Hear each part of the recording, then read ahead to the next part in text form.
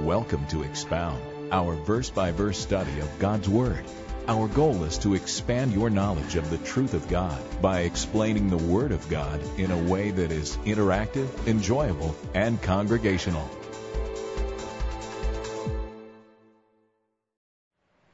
Father, we are hungry to know more. We're hungry to build upon our faith and to know what it is we know, what it is we believe.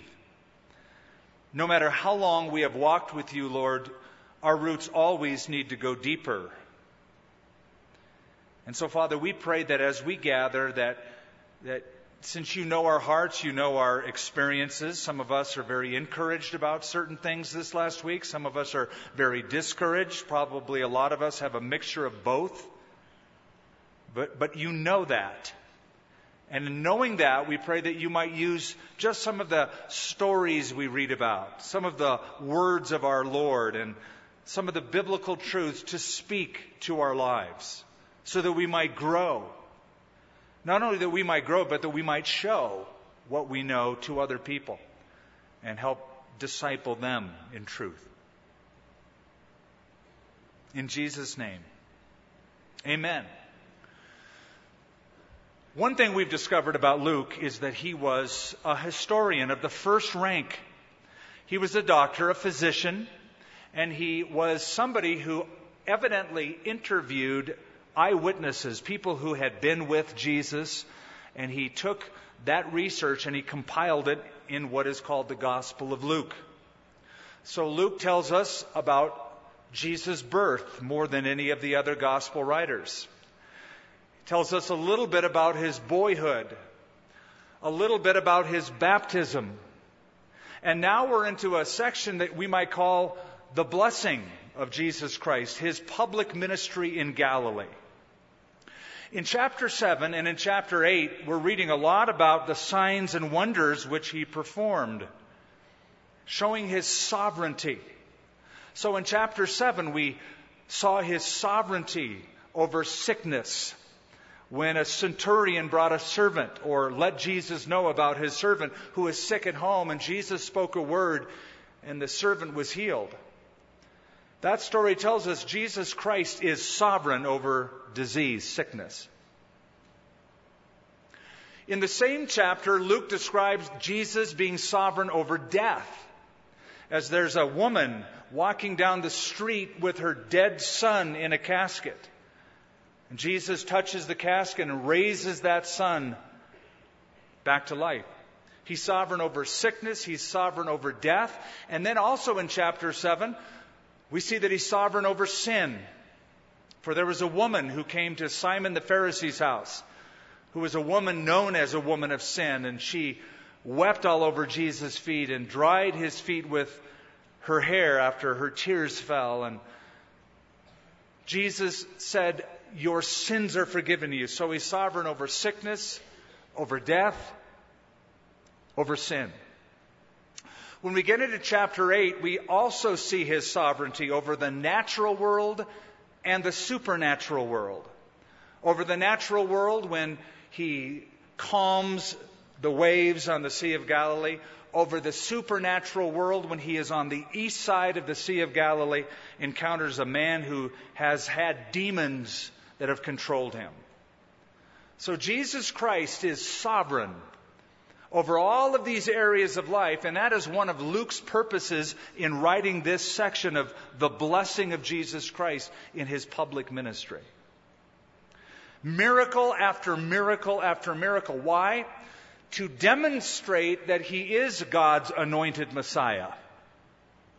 According to what Isaiah predicted, that the blind would see, that the ears of the deaf would be opened. And so he fulfills all of those, and Luke has that purpose in showing us his miracles. Now, later on, when we get to the book of Acts, Luke is also the author, and he records what Peter said on the day of Pentecost. And listen to what he said, and you'll understand Luke's purpose in writing this. Peter says, "Men of Israel, hear these words. Jesus of Nazareth, a man attested by God to you by miracles by wonders and signs which God did through him in your midst, as you yourselves also know. He did miracles. You know about it. You saw some of them. You heard about them. This is common news. And all of that proved who he was. And that's one of Luke's purposes in the gospel. Now,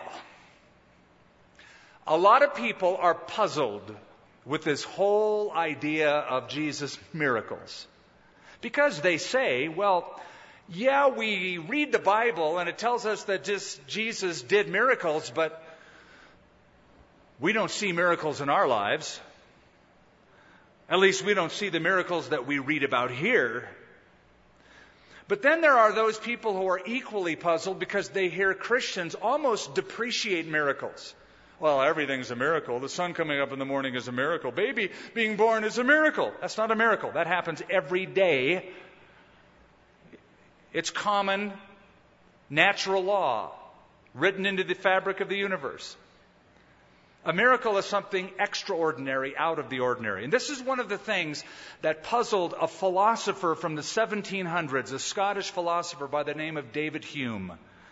And his writings influenced generations. David Hume said, a miracle is said to be an interruption of natural law. However, wrote Hume, by our common observance of daily experience in life, life flows on without any supernatural disruption or supernatural interruption. Hence, he concluded, there really are no miracles. The Bible talks about them, but we know from our daily observance without interruption that a corpse doesn't resuscitate. We know from our daily observation that water cannot displace the weight of an upright human being. Hence, people can't really walk on water, etc., etc. So just by looking at life every day and by knowing natural law, we know from our experience, we might read it in a book, but we know from our experience that miracles don't exist. So he just wrote them off philosophically.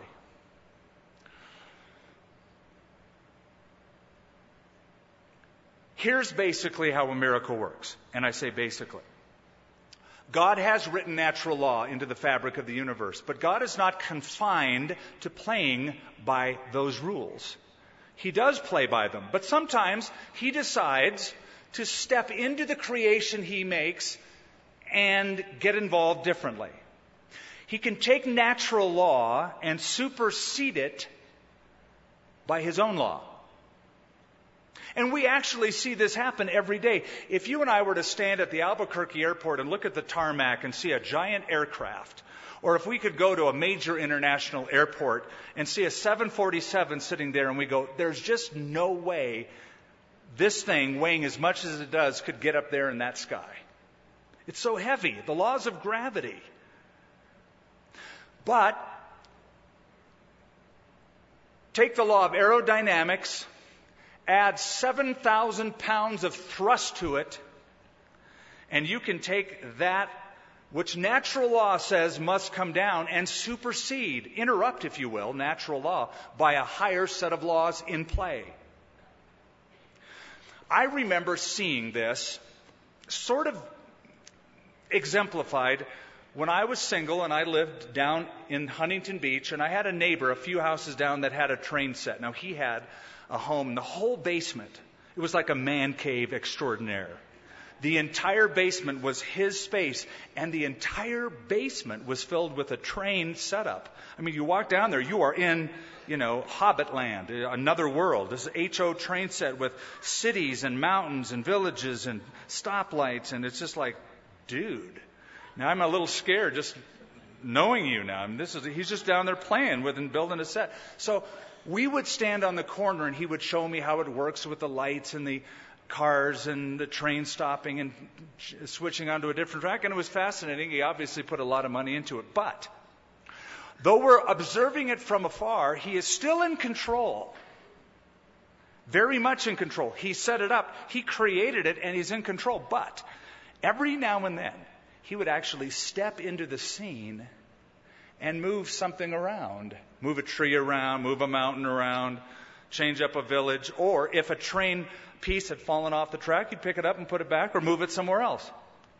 So that sort of helps me when I think of miracles, that God has designed this universe with all of its natural laws, but when he wants to suit his purposes, and certainly in the person of Jesus Christ, as attested to by many eyewitnesses, he steps into the scene and controverts natural law or interrupts natural law with a higher set of laws from time to time. We've been seeing that. And we see it again when we get to verse 40, where we pick it up tonight in chapter 8. So it was, when Jesus returned, that the multitude welcomed him, for they were all waiting for him. And behold, there came a man named Jairus, and he was a ruler of the synagogue. The word ruler is the Greek word archon, which is like the supervisor. Basically, the archon of the synagogue was the guy who set up the synagogue service every Sabbath. It was his job to have an order of service and to plan who would read and what scriptures would be laid out, etc. That was his job, and he was known. He was well known in the community. He had a name in the community, so he had high standing.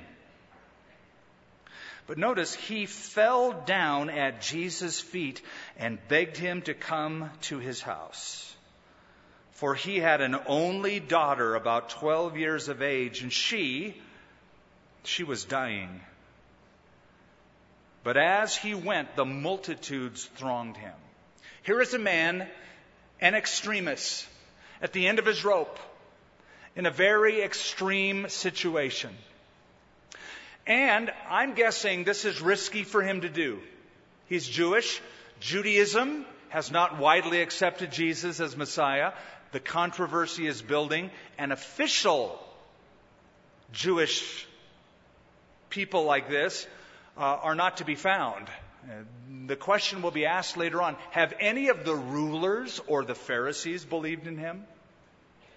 And so probably for him just to come to Jesus and fall down in humility, beg Jesus to come and heal his daughter, was risky because of the way the Jews were starting to view Jesus at this point. Having said that, I understand from a human level that when you have exhausted all of your resources, but you hear that something works, that someone can do something that nobody else can do, you'll do anything. And probably, I'm guessing, risking his reputation, going out on a limb, he finds Jesus. He has a 12-year-old daughter who's dying.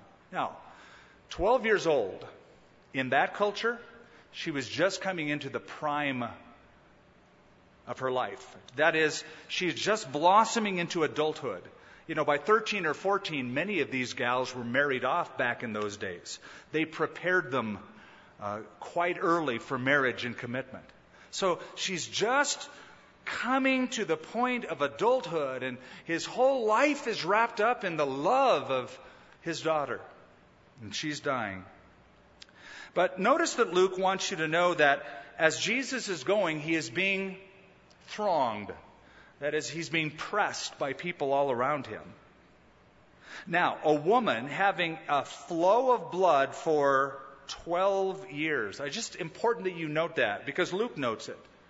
You have a gal who's 12 years old dying. You have another gal who's had a disease for 12 years. So you have a man who is well known and named Jairus, who's had 12 good years of happiness, and another woman unnamed of low stature and status because of her condition, who suffered miserably for 12 years. Typically, the person over here that needs something doesn't really care about this person here who needs something. They don't like to be interrupted. Lord, come quickly. Now, you're going to watch a classic interruption take place. The crowd is thronging him. He's interrupted by this woman who touches him. That's all she does is touch him. And you'll notice in verse 43, a woman having a flow of blood for 12 years who had spent all of her livelihood on physicians. And notice Luke is the only one who adds this, and could not be healed by any. He's a doctor. He can sympathize with this. She spent all of her money on doctors and she's not getting any better. It sounds a lot like modern health care almost, doesn't it? Sorry for the jab. Came from behind and touched the border of his garment, and immediately her flow of blood stopped. And Jesus said, "Who touched me?" This woman, this flow of blood was probably a vaginal hemorrhage, which would render her unclean according to the laws of Moses, the Levitical law. She would be an outcast. She is unnamed. She is of low repute. She comes and touches Jesus. Now, here's her thinking. I'm guessing. This guy touches people and they're cured. I bet it works in reverse. I'm going to touch the hem of his garment. There must be something awesome or magical about his clothing. I'm even guessing that her faith was imperfect faith, superstitious faith. If I touch the hem of his garment, I'll be healed. Now, the hem of a garment. There were 4 tassels on the robe of a Jewish male. The 4 tassels, or in Hebrew called tzitzit. Isn't that a funny word in English sounding? Tzitzit. These 4 tassels were something that the Old Testament required the males to have. Remember, they were to have on all 4 corners 4 threads that were blue to remind them, though they're walking through this earth, they're heavenly bound. If I touch the hem of his garment, I'll be healed. And she was. And Jesus said, "Who touched me?" Does that sound like an unusual question to you? It did to these guys. In fact, you'll hear in a minute. I mean, who isn't touching him, right? He's being thronged. Everybody's touching him, and Peter will say as much. When all denied it, why did they deny it? I'm guessing now that Jesus must have said this in some authoritative kind of a way, to stop and go, "Who touched me?" That nobody really wants to come clean. Wasn't me. I didn't touch her. Who touched me? Now, Peter hears that and he's thinking, who touched you? I mean, I don't know, 400 or 500 touched you. Master, the multitudes throng and they press you, and you say, "Who touched me?" But Jesus said, "Somebody touched me, for I perceive power going from me." And when the woman saw that she was not hidden, she came trembling and falling down before him. She declared to him, in the presence of all the people, the reason she touched him and how she was healed immediately. Why was she so reticent to come and say, "It was me"? Because it was an embarrassing condition to have, this flow of blood. Nobody wants to just in public admit, "I have a vaginal hemorrhage. It's me over here." So she was hoping she could just touch the hem of his garment and she'd be healed, and off she goes. But Jesus stops. "Who touched me?" And finally she comes and she said, it was me. Why does Jesus say this? Because, listen to this carefully, Jesus can distinguish between the tussle of the crowd and the touch of faith. Yeah, everybody's touching you and tussling and you're going back and forth, but that's a different touch when somebody says, and Matthew records, by the way, Matthew says, the woman said to herself, "I know that if I touch the hem of his garment, I'm going to be healed." That's what she thought. Whether she was superstitious or not, one thing I've got to say for her, she set a definite point of contact to release her faith. I know that when I touch the hem of his garment, I know what's going to happen. Okay, I'm getting close. Here it goes. It's going to happen soon. Here's the hem. Boom. And she released her faith in that moment. And that was simply a trigger for her to do that. And so Jesus stopped. He recognized that. "Who touched me?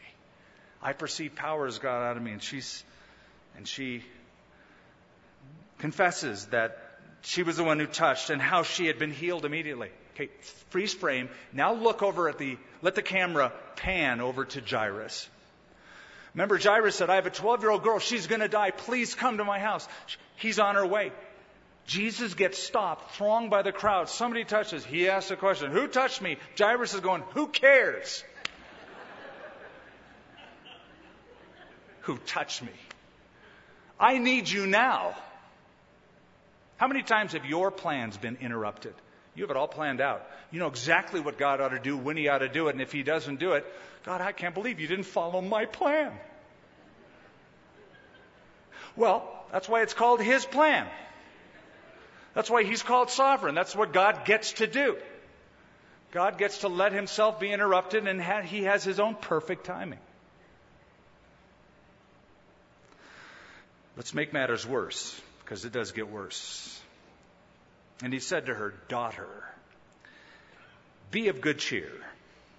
Your faith has made you well. Go in peace. Hear those words, daughter? Only time Jesus ever called somebody that. Daughter. There's relationship. There's relationship here. That must have made her feel so wonderful. Daughter. What a beautiful, beautiful. He's got class. And while he was still speaking, someone came from the ruler of the synagogue's house and said to him, your daughter is dead. Do not trouble the teacher. I don't know if you've ever heard those words. Some of you have heard those words of a loved one, a father, a brother, a mother. I've lost 3 of my family members, and I know how final that sounds. Your brother is dead. And I know what that does to you emotionally, what that sets in motion, a whole series of emotions. But for a parent to hear, your daughter's dead, followed by, don't even bother, don't trouble the master. Now, do you mind, can we just examine that little statement? Don't trouble the master. Do you know what's implicit in that statement? Unbelief. In that statement, don't trouble the master, is this meaning. Sure, Jesus can cure sick people, but once they're dead, don't bother him anymore. It's too late. It's over. Don't trouble the master. Have you ever heard those words? Has Satan ever whispered them to you? Don't bother going to God with that. Don't trouble him with that, with your little thing. Like he's running the universe. He's got to worry about ISIS. He's listening to prayers like Billy Graham might be praying right now, but you have this little, come on. Don't trouble the master. Don't you dare listen to that. Trouble the master. It's no trouble anyway. No trouble for him to speak healing to somebody with a cold or somebody with stage 5 cancer. Right there. Your daughter's dead. Don't trouble the master. But when Jesus heard it, he answered, saying, do not be afraid. Only believe, and she will be made well. Notice the juxtaposition between afraid and believe. Don't be afraid, only believe. You see how they're related? They are mutually exclusive. Fear and faith are mutually exclusive. You cannot have fear and faith together. One will cancel out the other one. Faith cancels out fear. Fear cancels out faith. Don't be afraid. Only believe. And it's in the continual tense. It's in the imperative. It's a command. Just keep on believing, Jairus. You came here with faith, believing. Don't let that flow of faith be interrupted by these interruptions or by what you just heard. Don't be afraid. Keep it on. Keep on believing. Have that same kind of faith that brought you to stand before me to begin with. Your daughter will be made well. And when he came into the house, he permitted no one to go in except Peter, James, and John. That's sort of that special close-knit trio of the apostolic band. This is the first time we see them in the Gospel of Luke together in this fashion. Now all wept and mourned for her. But he said, do not weep. She is not dead, only sleeping. And they ridiculed him, knowing that she was dead. Was this a misdiagnosis by Jesus? Was she actually sleeping? Or when he said she is only sleeping, what did that mean? Was he referring, as some believe, to soul sleep? Which is not a biblical doctrine, by the way. As soon as you die, you are still very much aware and alive somewhere. So there is no such thing as soul sleep from a biblical perspective. So when Jesus says she's only sleeping, what does that mean? It means he's about to raise her back up. In the Bible, the idea of sleep is a description of death. Okay? Lazarus, John chapter 11. You remember the story. Jesus says, we're going to Judea. Our friend Lazarus has fallen asleep and I must wake him. And the disciples said, well, if he's asleep, he'll just wake up. And so he had to make it clear to them, John says. Jesus said, Lazarus is dead. So there Jesus used a metaphor, picture language, an analogy of sleep to describe somebody who was completely dead, physically dead. Stephen, in Acts chapter 7, when they killed him, he called, it says, on God and said, Lord Jesus, don't lay this sin to their charge. And having said these words, Luke writes, he fell asleep. He died. In the Old Testament, there's that frequent phrase, they slept with their fathers. That is, they died and they ended up like their forefathers did. But why does the Bible use such a way of describing physical death? Well, because dying, for a believer, it's like taking a nap. First of all, it's the appearance of the body. They many times look like they've just fallen asleep, but they're not getting back up. They're not getting back up today or tomorrow or the next day, but they will one day. When I was a kid, my mom used to say, Skip, it's time for you to take your nap. No! My grandson's like that. And my granddaughter's sort of like that. It's punishment. A nap? Ah! The older you get, however, my, how things change. Did you say nap? I get a nap? You see, a nap is temporary, is it not? A nap connotes there will be an awakening. And death for a believer implies, and indeed is, followed by an awakening, a resurrection. Do you know what the word cemetery means? A sleeping place, literally. Sleeping place. It's aptly named. They're just sleeping. One day, every cemetery on earth will be a very noisy place. Daniel 12 says that those who are in the dust of the earth shall awake and arise, some to everlasting life, others to shame and everlasting contempt. There is a resurrection coming for every single person. And every single person has unending life, though not eternal life with Jesus. She's not dead, she's only sleeping. They laughed him to scorn because she was dead. He knew that. But he also knew this is very temporary. Just hold your horses, stop your wailing, watch this. But he put them all outside. Good move. When you have people who are scorning and mocking and negative, just get them out of your life. Do what you need to do without them. You know, critics will critique and haters will hate. Move them outside. Do your business that the Lord's called you to do. Put them outside. And he said, little girl, arise. Talitha kumi is the translation from the Aramaic according to Mark. Little girl, arise was the command. And then her spirit returned and she arose immediately, and he commanded that she be given something to eat. He's so practical. She just got up from the dead. That's an ordeal in itself to die. So she's probably hungry. You may want to give her a McDavid burger or something. And her parents were astonished. But he charged them to tell no one what had happened. Why did Jesus raise her from the dead? Not for her sake, for their sake. To ease the grief of parents, but more than that, once again to show that He is sovereign over the natural and the supernatural.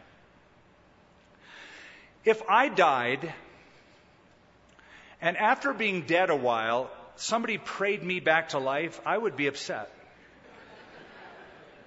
If I got up and somebody said, Skip, wow, it was a miracle. We prayed that you would be resurrected. I would say, I'm going to haunt you the rest of your life. Do you know where I was just now? I was in the presence of God. Heaven was looking pretty good. And then it's like a callback. But Jesus did it not for her, but for her parents and for the crowd's sake, to demonstrate who He was. And then He said, don't tell anybody. Again, to our little mindset, it's like, well, this is great PR. Dead people alive again? That news is going to spread. Exactly. And He didn't want the news to spread.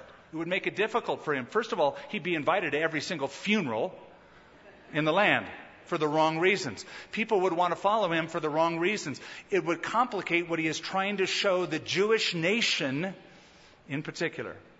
So keep this quiet, He said. Of course, that'd be very difficult to do. And then He called His 12 disciples together and gave them power and authority over all demons and to cure diseases. And He sent them to preach the kingdom of God and to heal the sick. And He said to them, take nothing for the journey, neither staffs, walking stick, nor bag, nor bread, nor money, and do not have 2 tunics apiece. So don't pack. Don't pack. Don't take a whole bunch of money with you. But whatever house you enter, stay there, and from there depart. And whoever will not receive you, when you go out of that city, shake off the very dust from your feet as a testimony against them. So they departed, and they went through the towns, preaching the gospel and healing everywhere. Now this is an apprenticeship. He is preparing them for what is going to happen to them in just a short period of time when Jesus leaves and goes back to heaven with His Father, and gives them the commission to preach the gospel and to do these things. So it's a temporary mission of apprenticeship. It's discipleship. So it's interesting that He goes, okay, just go. You don't prepare for it. Don't okay, I got to have this checklist. I got to call, make somebody stay at the tent for a few days while I'm gone, and just go. Just go unprepared and watch what God will do. Watch what God will do. There is, I've told you this before, a pattern in making disciples. First step is I do it. Second step is I do it and you watch. Third step is I do it and you help. Fourth step is you do it and I help. Fifth step is you do it and I watch. Sixth step is you do it. So these things have been going on. Now Jesus just says, go, do it. Do it and watch how God will provide. You don't need a lot of stuff. Just get on the road and go for it. Now, the Lord is banking on something that was very common 2,000 years ago. I wish it were more common today. That is, whenever you would travel to a new town, you could just bet that somebody's going to invite you into their house and let you stay there. They didn't have Motel 6s or Holiday Inns, and the inns were anything but a holiday back then. And so because they didn't have that kind of infrastructure in towns, they really depended upon hospitality. So just go into a town and just watch how I will provide. There will be somebody there who will invite you in, and that'll be your base of operations for you to preach the gospel and heal the sick. And just, now it's your turn to do it. Now they're going to come back with glowing reports, according to the Scripture. But then Jesus says, when you leave, if they don't receive you, shake the dust off your feet. What's that all about? Well, The rabbis, first of all, the Jewish rabbis, the Orthodox rabbis, believed that the very dust of Gentile lands was defiled. So that before you re-enter Israel, you want to get all of the even dust of the Gentile territories off your feet, off your sandals, before you go back in. But in shaking the dust off one's feet, it was an overture, a gesture of disassociation and proclamation of judgment. We find this in the book of Acts, when Paul and Barnabas, if I'm remembering correctly, Acts 13, they go to Antioch of Pisidia. Not the first Antioch in Syria, Antioch of Pisidia, modern-day Turkey. There, when they're done, because they were sort of ushered out of town, Paul and Barnabas, it says, they shook the dust off their feet. It would be common, a rabbi would know to do this, but probably knowing what Jesus said here caused that response. So they departed, verse 6, and they went through the towns preaching the gospel and healing everywhere. Now, I don't want you to think that this is how you do missions work. He was training them, discipling them for something later on. So the idea of, well, you never have to just plan anything or raise support. You sort of go out and you trust the Lord. This is temporary. So when you get to Luke chapter 22, listen, I'm reading in advance. Jesus said to them, his disciples, when I sent you out without a money bag, knapsack, or sandals, did you lack anything? So they said nothing. Then he said to them, but now, he who has a money bag, let him take it, and likewise a knapsack. And he who has no sword, let him sell his garment and buy one. You may need to prepare, and you may need a suitcase, and you might even need protection, because you live in a big, bad world. So just saying, that was then, this is now. That's how you did it then, but you don't always do it that way. He was training them. He was apprenticing them, discipling them in this. So they did. And in verse 7 of chapter 9, now Herod the Tetrarch heard of all that was done by him. All the miracles that Luke has written about, it came to the ears of Herod the Tetrarch. And he was perplexed, because it was said by some that John had risen from the dead. The bee is back. That's what somebody said. And by some that Elijah had appeared. And by others that one of the old prophets had risen again. Herod said, John I have beheaded. But who is this of whom I hear such things? And so he sought to see him.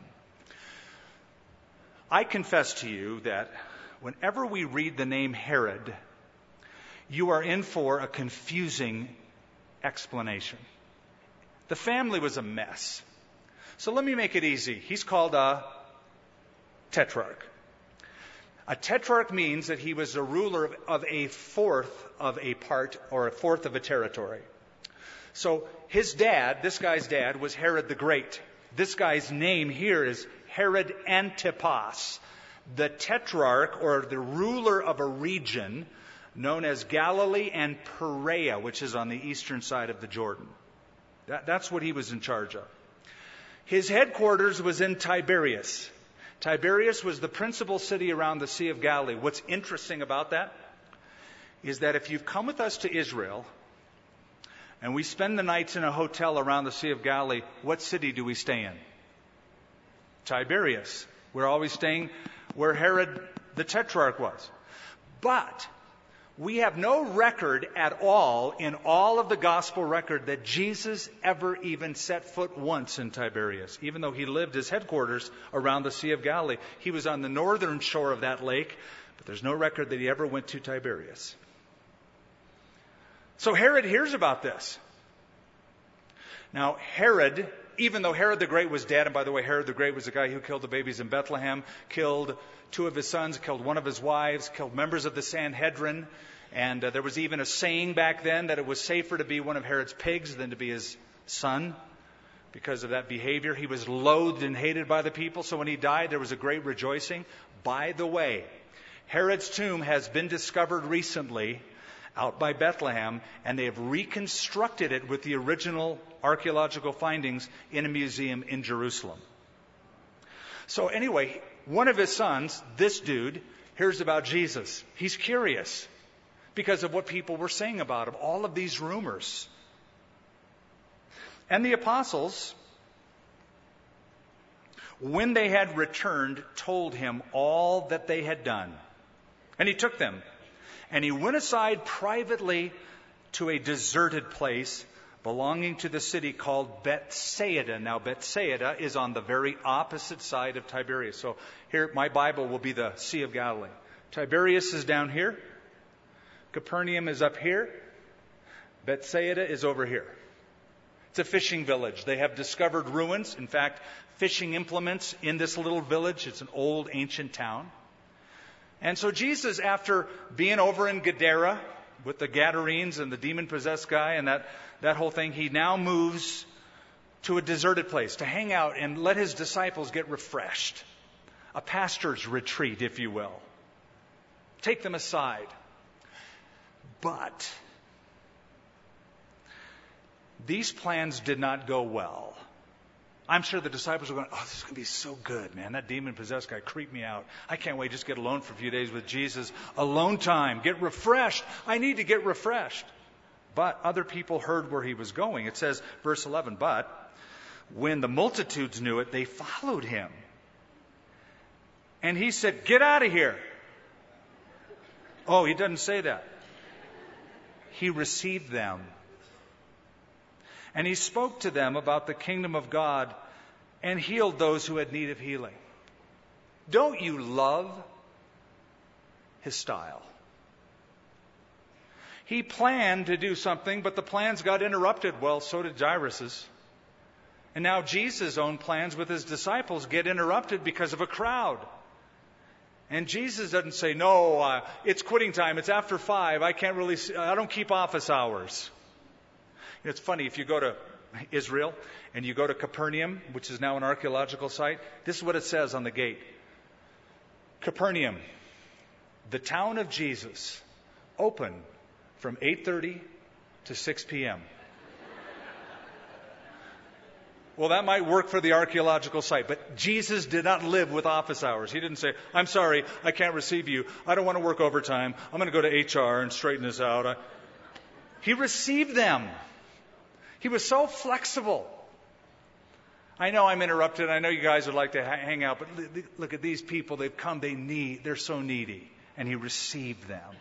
And he spoke to them about the kingdom of God. And he healed those who had need of healing. It was a long day. And when the day began to wear away, the 12 came and said to him, send the multitude away, that they may go into the surrounding towns and country and lodge and get provisions, for we are in a deserted place. We're in the middle of the sticks out here. We're in the Tules. But he said to them, you give them something to eat. I can just see him kind of smiling like that too. You know what? You do that. Instead of sending them away to get something to eat, just you guys do it. Remember what discipleship is. I do it, you watch, I do it, you help. Eventually you do it. So it's your turn. I've given you power to heal diseases. Go for it. Your turn. I'll step out of the way and let you feed them. And they said, we have no more than 5 loaves and 2 fish unless we go and buy food for all these people. Now this, of all of the miracles that Jesus performed, is the only miracle mentioned in all 4 Gospels. Matthew, Mark, Luke, and John. It's that significant of an event. The feeding of the 5,000, it is typically called. What amazes me is how people feel the necessity to feel sorry for God and come up with an alternate explanation for poor God. Instead of making this a miracle, let's have sympathy on God and come up with an easier, more palatable explanation instead of a miracle. I kid you not. There are commentaries who say this, well, Probably what happened is that everybody that day brought their food, because if people are traveling, they're going to bring their own food, but they didn't want to bring it out. They were stingy, because if they brought out their sack lunch, then Shlomo would see that you've got, something, and he's going to be jealous. So they're all stingy and holding on to it. But Jesus pulls out his sack lunch, and it's such an example that everybody pulls out theirs and they have a meal. You've got to help God out. He just can't do anything unless people bring their sack lunch. Or, one commentator, and some taters are more common than others, but this writer said that probably Jesus and his disciples stored the food in advance. They're buying the guns and the ammo, and they're storing food, and they've got a cave going on with all this food in it. And so Jesus was out there, not far from where the food was. And so as he was talking and as people were pressing, he just sort of moved backwards like this toward the mouth of the cave.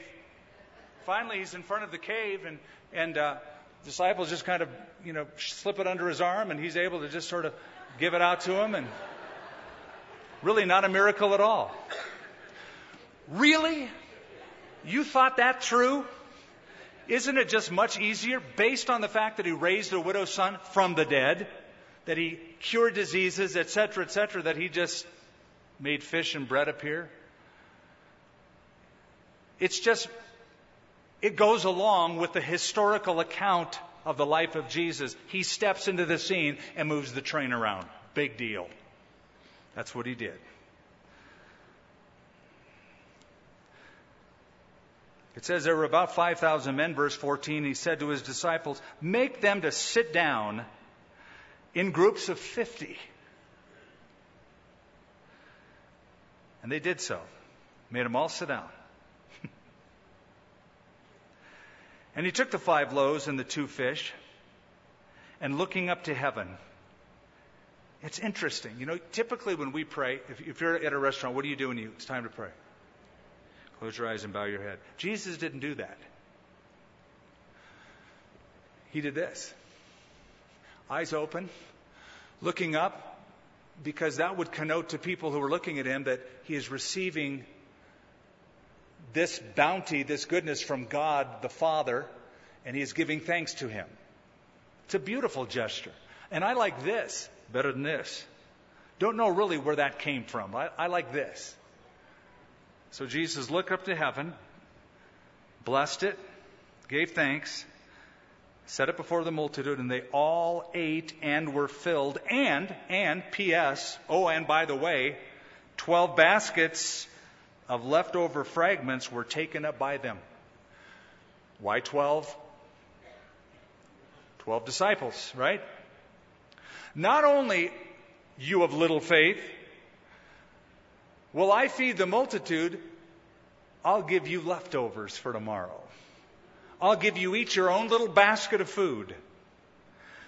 Now unto him who is able to do exceedingly abundantly above all that we can ask or think. He does it right. There's leftovers. They got their own basket they're walking away with. This miracle, mentioned 4 times, Matthew, Mark, Luke, and John. It shows me, number 1, that Jesus is concerned about our physical well-being. Jesus didn't say, I know they're hungry, but after all, I'm giving them spiritual food. They can fast and pray. They don't need to focus on themselves. He felt compassionate for them. He thought that meeting their physical needs was important. And I just want you to hear that. David said, and I can say this now. I used to be able to say only the first part. I can say this now as a life experience. I was young and now I am old. And yet I have never seen the righteous forsaken, nor God's people begging bread. Think about it. If God went to the trouble of sending his son to shed his blood to buy you as his son or daughter, doesn't it only make sense if he went to the trouble of purchasing you that he would now provide for you? Right? Romans 8, that's Paul's premise. God who did not spare his own Son, but gave him up for us all, how shall he not then with him graciously give us all things? So God is concerned about your physical well-being. Tells me something else as well. God can do great things by using little things. Well, I don't have much. I can't do much. My bank account doesn't have much. I can't put in much. Okay, it's all right. Put in a little. Just those few fish, that's all we need. But a few fish and a couple loaves equals not much. But a few fish and a few loaves in Jesus' hands equals a sufficient meal for a multitude. So you take what you have, the little that you have, you say, Lord, I give it to you, I give me to you. Just breathe and bless and let me be used for your purpose and glory, and watch what happens. A little bit goes a long way in his kingdom. And they had 12 fragments, or they had 12 baskets full of the fragments left over. From this point, and they're still in Galilee, they're going to move northward to the very top of the nation, to a place called Caesarea Philippi.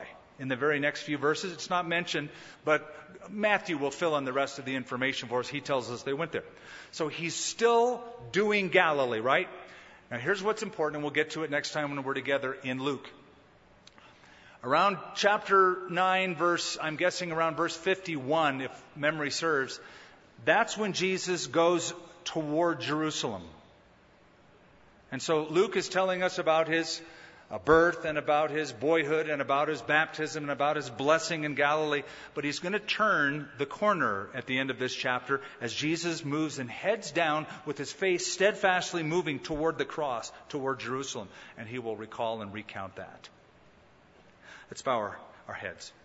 Father, we are grateful that we have the opportunity to gather like this week by week and just plow through verse by verse, chapter by chapter, and book by book of what we know as the Bible. The more we do that, the more we become aware of what kind of a God we serve, what kind of a Savior we follow, his style, his methods. And Father, because we know you like that and better, it causes us to love you deeper and deeper. And the more we know you and the more we love you, the more we can't wait to see you when you come again. There's an excitement, Lord, that fills our hearts as we realize and we're reminded that one day we will see the Savior that we only read about or pray to face one day. We're going to be in glory. And Father, we're also reminded because we know there are people in our flock who have lost loved ones, even children.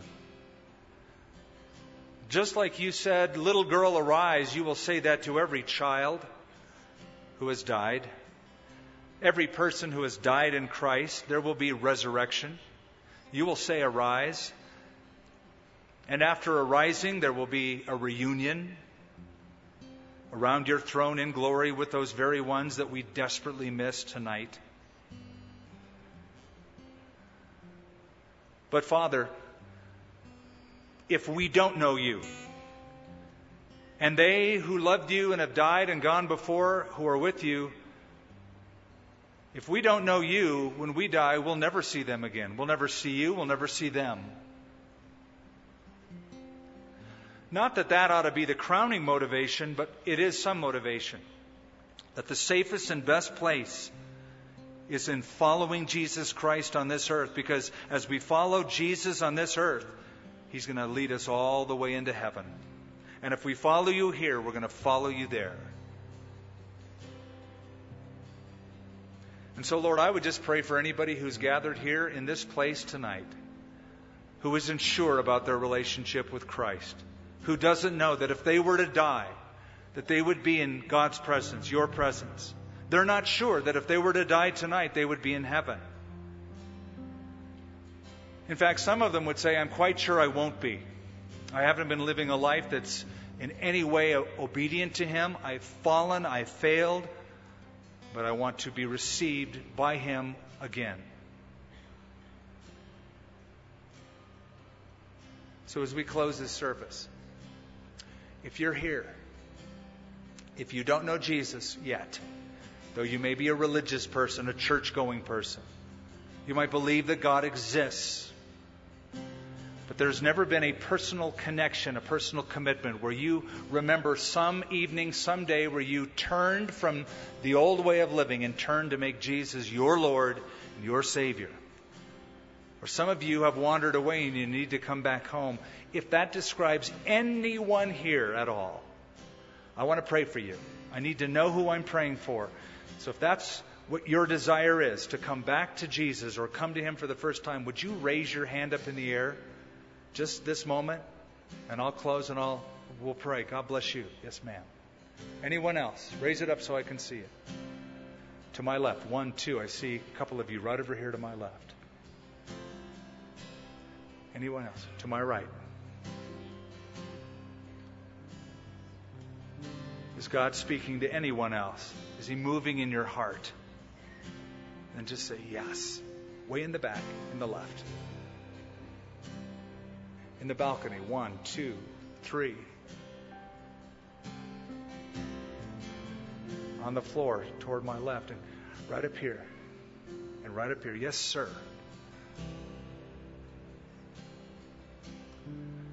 Oh, Father, what a privilege to pray for these with these raised hands. Not only a hand that indicates who they are, but, Lord, in many cases, like a drowning man or woman saying, I need God's help. I need His grace. I need His mercy. I need His forgiveness. And we're so grateful that Your mercies are new every morning.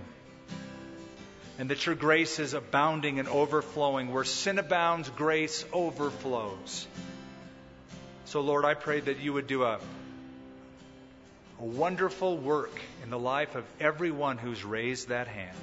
There's a life behind that hand. There's a real person. And I pray, Father, that You would give them assurance and You'd plant them in good soil and they would bear forth fruit in days to come. In Jesus' name. Amen. Could I have you all stand? We're closing with the final song. I'm going to ask you, if you raised your hand, even if you're in the balcony, I'll let you come down the steps. We'll wait for you. But I want those of you who raised your hand to get up from where you're standing, find the nearest aisle, stand right up here where I'm going to lead you in a prayer to receive Christ. Jesus called people publicly so often. And I want to, in like manner, call you publicly in front of a group of men and women who love you and will applaud for the decision you're making. If you raise your hand, just find the nearest aisle. Just come and stand right up here. And I'll lead you in a prayer.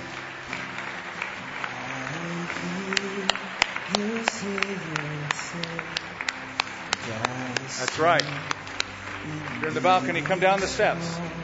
If you're in the back, come down the aisle.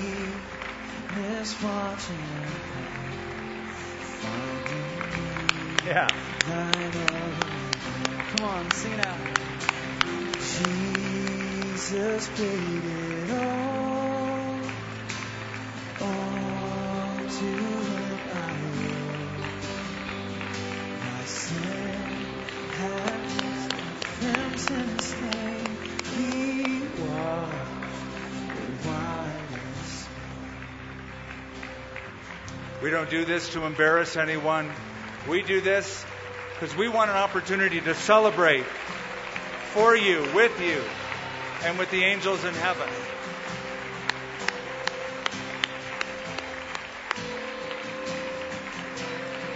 Awesome.